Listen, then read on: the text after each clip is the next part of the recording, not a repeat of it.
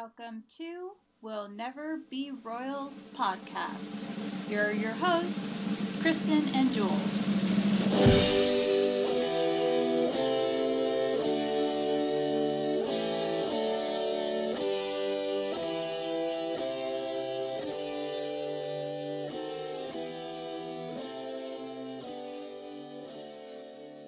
Hi everyone, and welcome to another episode of We'll Never Be Royal. I have Jules here with me, and we have a special guest today, our friend Caitlin, who is going to talk to us more about royal babies because we are having royal babies on the brain.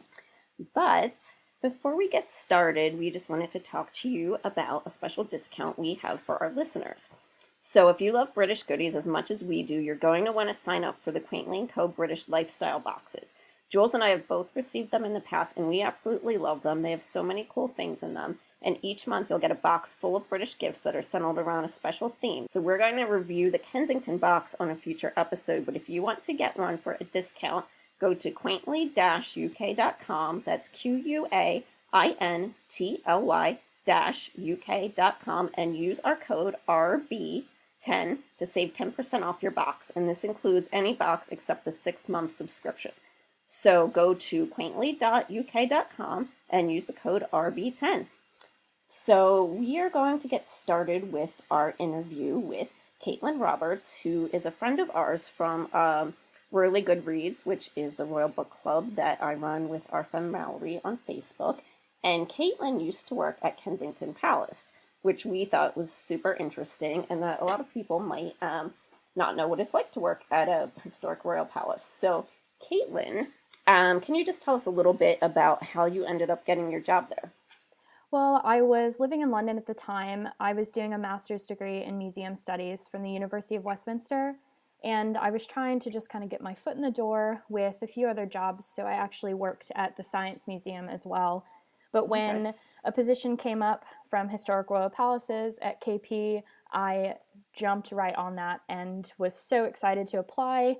And when I even went for my interview, you had to give a 5-minute sort of presentation of a monarch or someone from British history. And so I sort of just kind of took my dissertation that I wrote on Henry VII down to about 5 minutes and managed to get the job with that.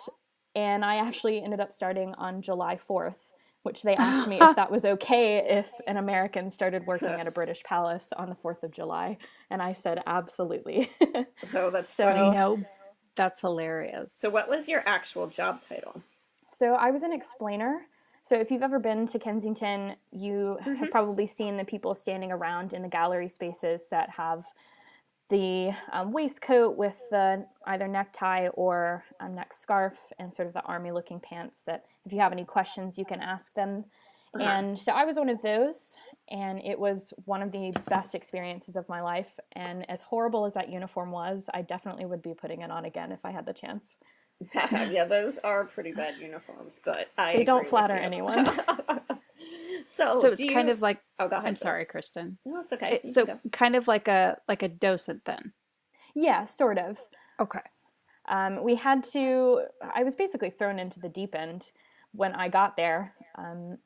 They kind of assumed that I knew a lot, which I did going into it, but you kind of have to shadow someone your first few shifts there to figure out sort of the nitty-gritty details of like the artwork and just sort of how the palace itself works.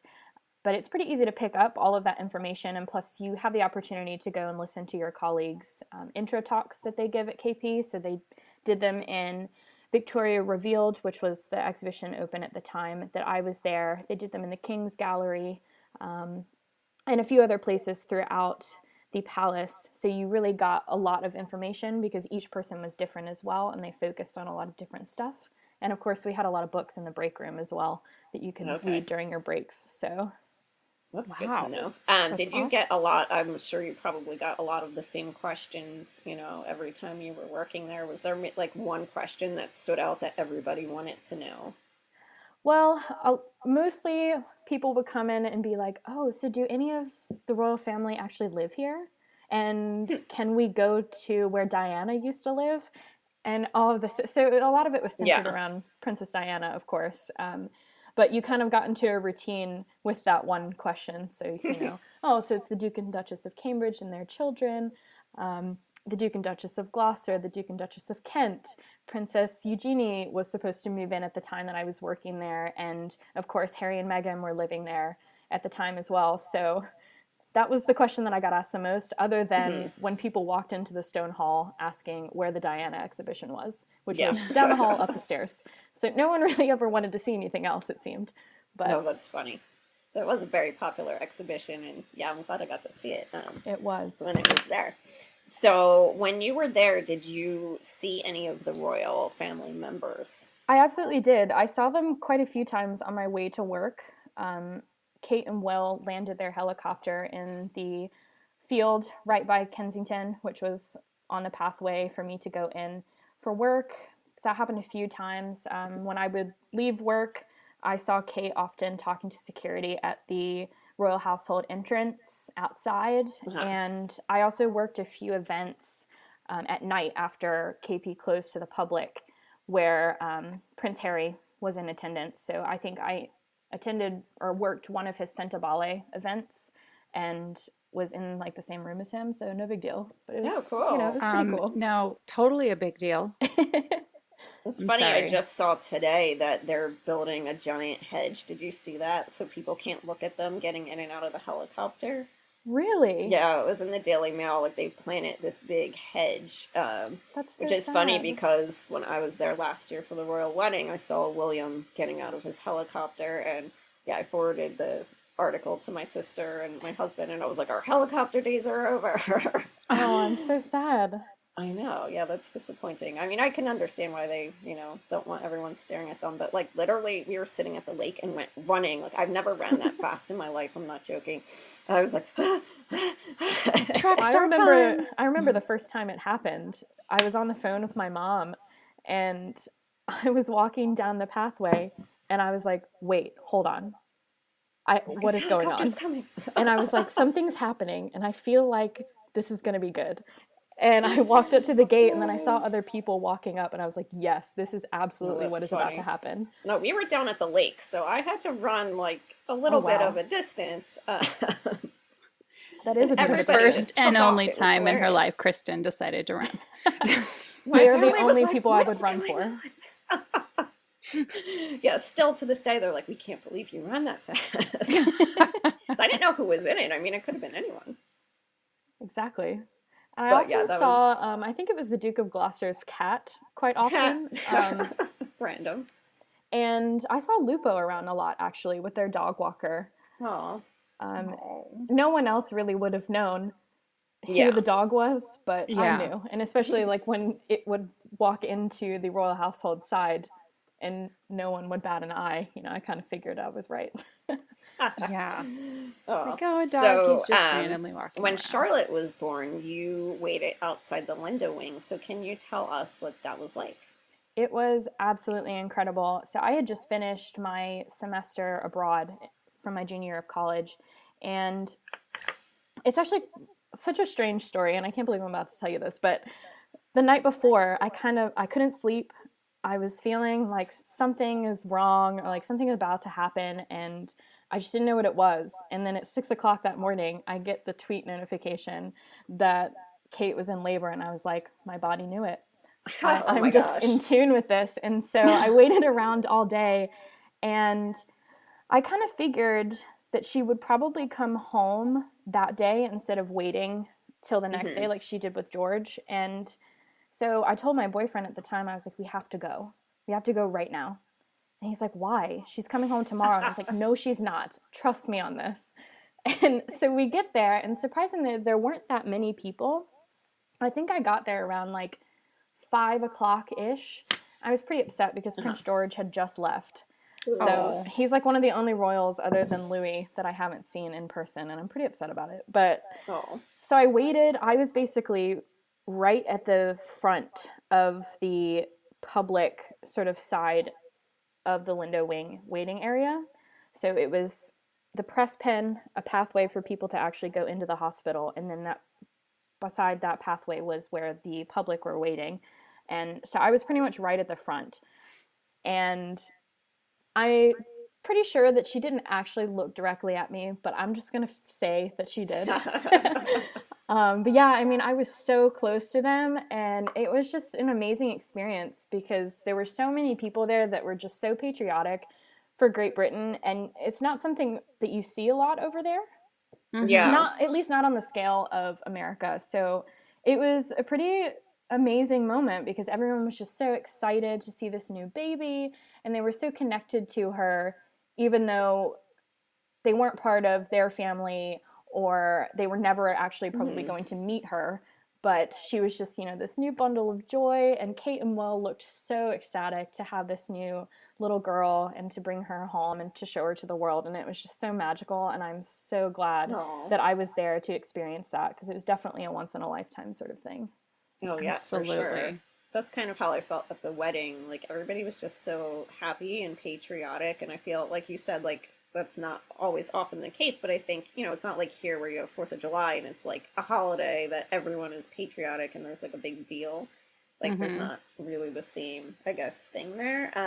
So I feel like these big royal events are kind of an opportunity for people to gather together, and yeah, It's always a great feeling. So what would you say was the best part of working at KP and the worst part?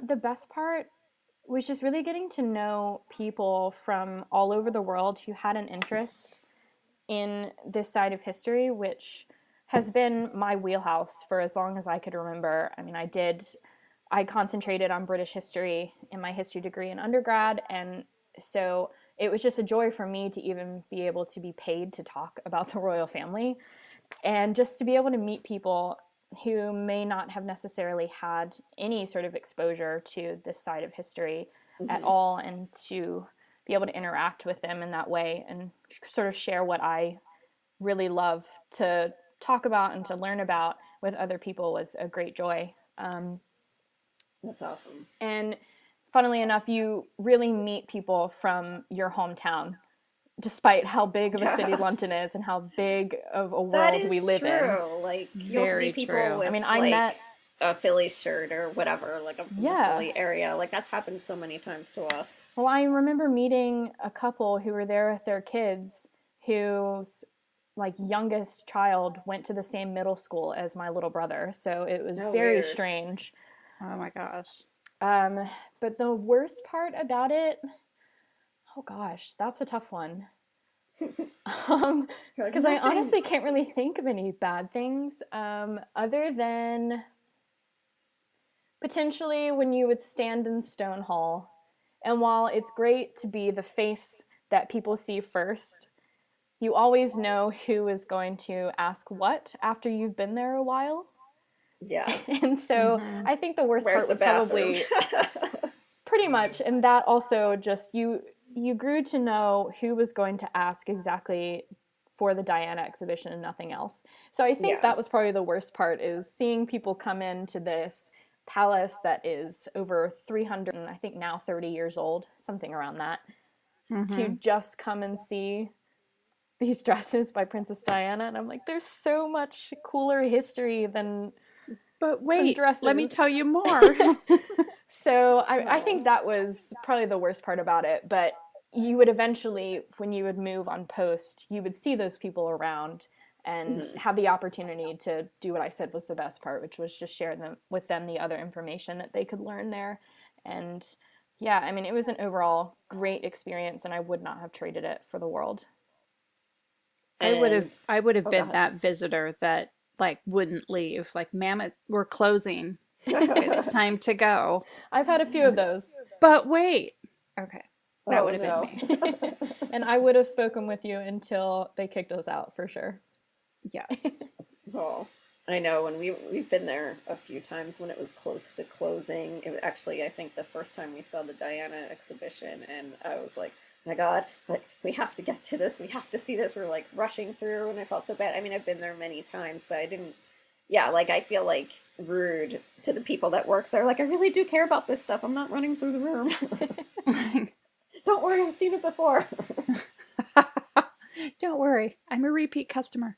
Well, it's so funny. Like my coworkers there, who are now lifelong friends of mine, but I would come there on my days off because I loved it so much, and they thought I was absolutely insane.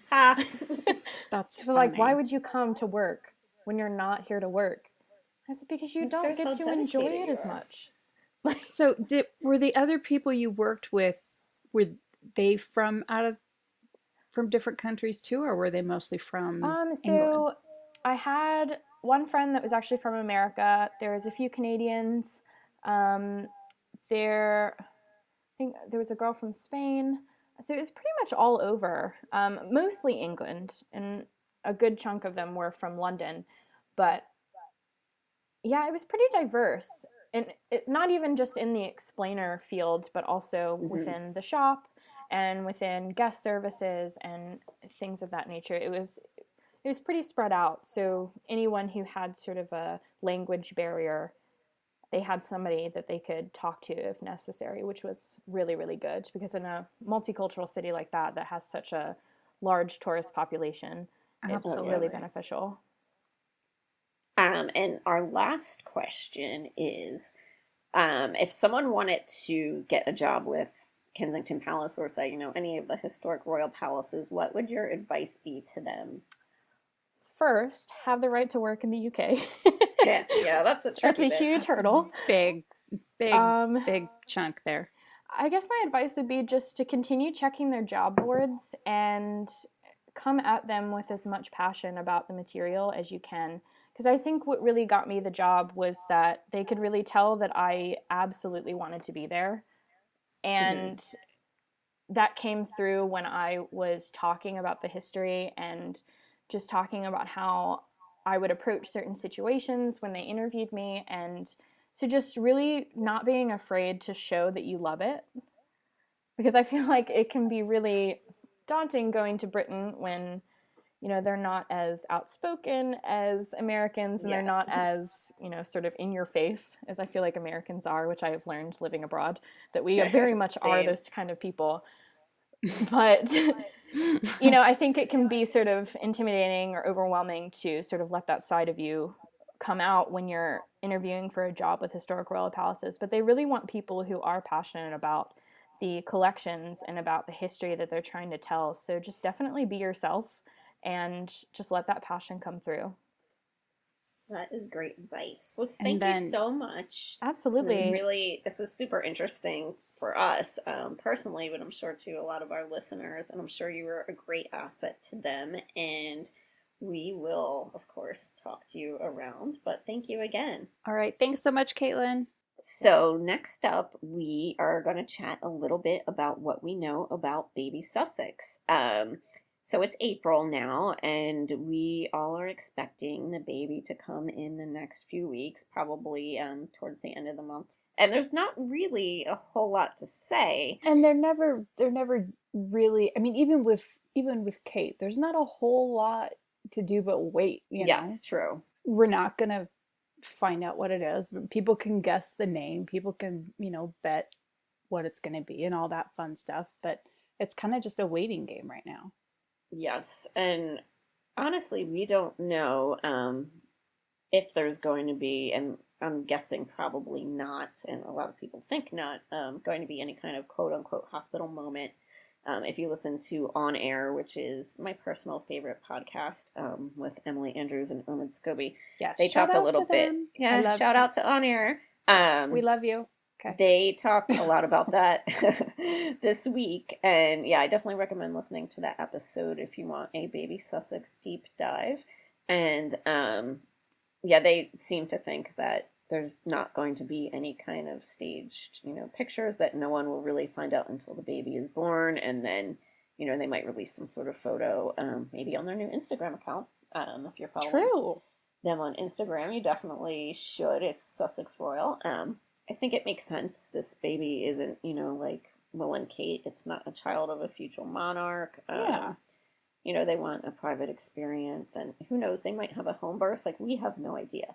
Exactly. So right now it's all a lot of speculation. But one thing that I think was really great is that someone on Twitter started the hashtag hashtag Global Sussex Baby Shower to get people to donate to charities in honor of baby Sussex, and people have raised, over $30,000, I think, at this point, or £30,000 actually. Just amazing. Yes, so great. And if you check out the hashtag on Twitter, you can see, or probably on Instagram too, some of the posts about it. It's just really positive, and there are a few charities that people are recommending to donate to, but you could also, donate to any charity you wanted, I'm sure, at this point, and do it in honor of baby Sussex. But some of her patronages, like the Mayhew, or you could donate to Well Child. They had mentioned that they've, received thousands of pounds of donations. CamFed is another one, and they support female education. So I think this is just a really great movement and something positive, especially with all this online negativity lately. It's just a good thing to do. So the campaign is running throughout the month of April. So if you want to make a donation to one of the organizations, definitely check out the hashtag, check out some of these great patronages, which I'm going to give a little bit of a plug for myself right now. But I started a patronage spotlight on Royal Central. I don't know if I've ever talked about this on the podcast, but I am a reporter for Royal Central as of the past few months. And I really wanted to start highlighting some of the charities that the Royals support. And if you want to check it out, you can go to royalcentral.co.uk, and I have an interview with East Anglia's Children's Hospices, which the Duchess of Cambridge is a patron of, and they do some really amazing work with children and families who are dealing with, life-threatening illnesses. And I'm going to continue to do that with some of Meghan's patronages and other, all different members of the royal family. Because we like to talk about fashion, but we also like to talk about, good works and charities and, the actual work that the members of the royal family are doing. That's really, what they're there for. And I think people should take an interest in those things. So we want to, absolutely have a balanced podcast here. I love a good photo shoot and outfit fix like the rest of them. But we need to remember that, these are working royals, and they really do a lot of good things. Yes. And, sadly that gets covered up by salacious stories and scandals and, gossip and all that kind of stuff. But there's a lot of people who truly benefit from a lot of these organizations, and it's a busy life. I don't see them sitting back draped in diamonds sipping mimosas all day long. And plus, being working for a charity myself, I'm always love to give a high five to someone else who's kind of doing the same thing, because you don't get paid a lot. It's hard work, but you do it for the reward at the end of the day, and definitely that's a great thing. So kudos to Global Sussex Baby Shower. Yes. And Prince Louis' first birthday is coming up soon, which is, I can't believe this year just flew by. I don't even know where that went. Speaking of royal babies, yeah, it's crazy. And we haven't really seen much of him. So hopefully we'll see him maybe. I'm sure they'll release first birthday pictures. They usually always do a birthday picture, so that'll be cute. And we want to do, although we were just not talking about fashion and talking about charities, now's a great time to lead into our retailer spotlight. Yes. So our retailer spotlight for this episode is Amazon. We happen to get a lot of our clothing from Amazon, and let's just start out by saying it can be hit or miss, which I think a lot of people would agree with, but you can find some really great deals on Amazon, and especially if you're looking for royal fashion or, either replicates or just things that might be a little bit inspired by, Kate, for example, wore that Pussy Bow purple blouse at an engagement recently, and I found one on Amazon. It was just, random blouse that looked similar to that. It ended up being huge on me, and I returned it, but I would have kept it if, it had fit well. And it was, $20 some, I think? Mm-hmm. And it was a nice blouse. So you don't have to spend, £1,000 on a silk blouse. No, definitely. Please don't do that. Yeah.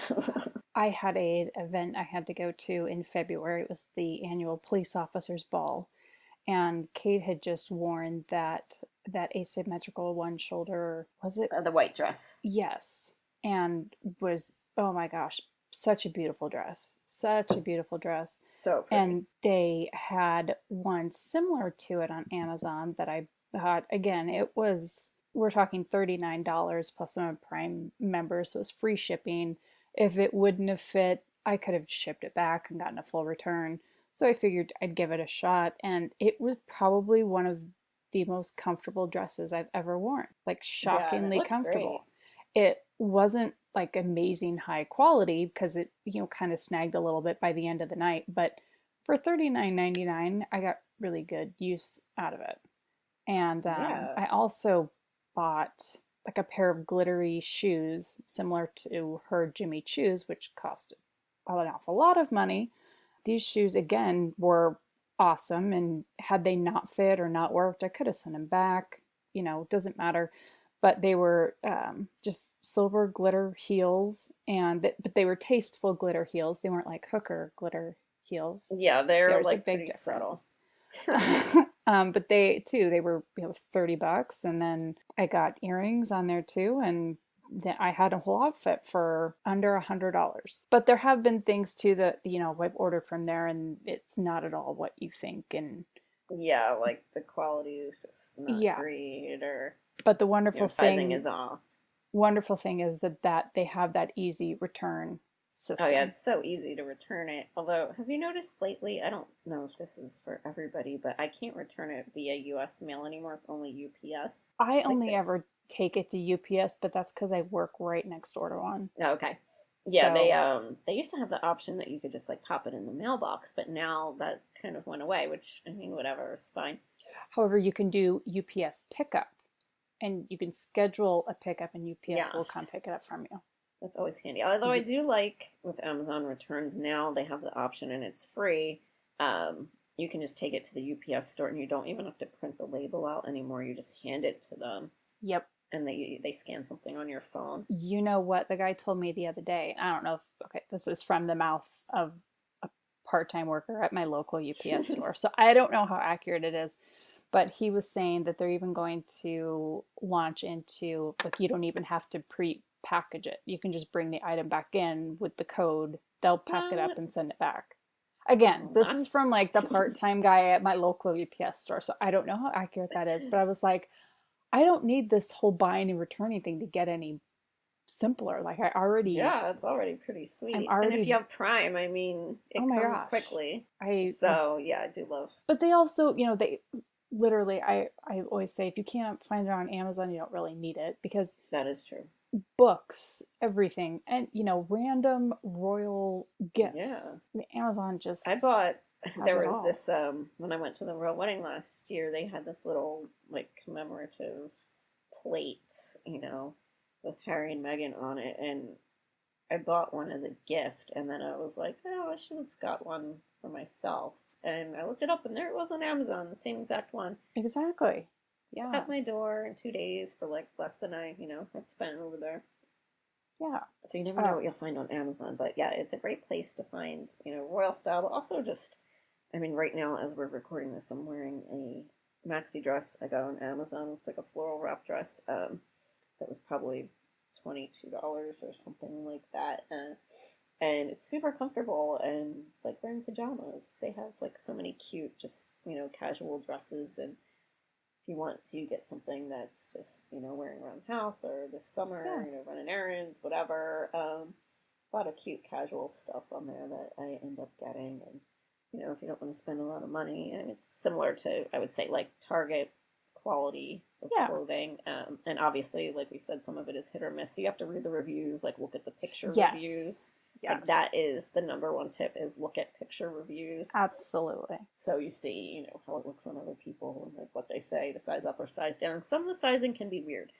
So you should definitely read reviews and see, what the sizing is like. But I'm wearing a dress, we'll say, to an event I have coming up, and I got it for less than $20 on Amazon. It's a lace, full-length gown. Looks super expensive. I'm so jealous. I can't buy anymore. I know, it's so annoying. The seller doesn't offer it anymore, but that was one of my my greatest Amazon finds. Definitely, like, no one could believe that I spent $17 or whatever it was on this dress. That was the same thing with the white one. People were like, oh my gosh, where'd you... Yeah, I was like, it's on Amazon for $29.99, people. So, yeah. Although we have had, sorry to interrupt, we have had a lot of people ask, I mean, at least I definitely have on my Instagram, and I'm sure you have, like, how do you get clothes on Amazon? Or, like, what do you look for? How do you find all these things? And just go to the search bar and, you know, type in, like, purple tie neck blouse, or, you know, whatever exactly item you're looking for that the Royal has worn. I mean, you could just type in Kate Middleton and literally some things will pop up that look like things she's worn. Absolutely. But, like, searching for a specific style is, you know, a good way to start. Yeah, just, like, literally, like you said, type in exactly what you want. Amazon is so big and so huge for a reason, because they, like, silver they make glitter it very high easy. Heels. Like, it's, I mean, look at, you know, the picture of what you're trying to, you know, recreate there, and just type in generic terms what you're looking for, and you're bound to find something. And then also, like we said, like, if you type in Meghan Markle or Kate or whatever, there are some, you know, sellers who sell, like, that Taj Mahal dress, you know, the famous photos of Kate outside the Taj Mahal. There's a copy of that dress. There's one from that Jules owns from the Chelsea Garden show, the green floral dress. That's on Amazon. So there are lots of great finds. So that's it for this episode, and we will be back soon. But until then, we just wanted to remind you, for the Quaintly & Co. box, if you want to get your order in for that, they do usually sell out pretty quickly, so I would do that sooner than later. But if you use the code RB10, and that's 10% off your box at QUAINTLY-UK.com. And again, the code is RB10. And until next time, we will see you later. Bye. Thanks for listening. Don't forget to hit subscribe. If you feel so inclined, we would love it if you would leave a 5-star review so other people can find out about this podcast. And I think we're done.